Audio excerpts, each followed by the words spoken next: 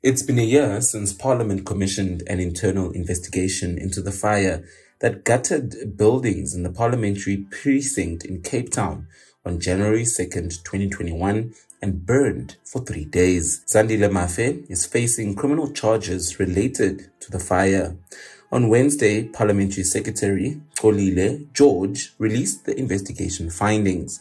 He said the investigation found the fire could have been prevented if more care had been taken to limit vulnerabilities. The fire incident could have been prevented had reasonable care been taken to ensure that those drivers of vulnerability do not materialize. George said the decision not to deploy Parliament security services at night, at weekends, and on public holidays during that time was a contributing factor. One such measure that was also attributed to, I will call it human error or a decision in that regard. One such measure was the decision not to deploy parliamentary protection services officers at night and on public holidays and weekends during 2021-2022 compulsory leave period, which left Parliament vulnerable.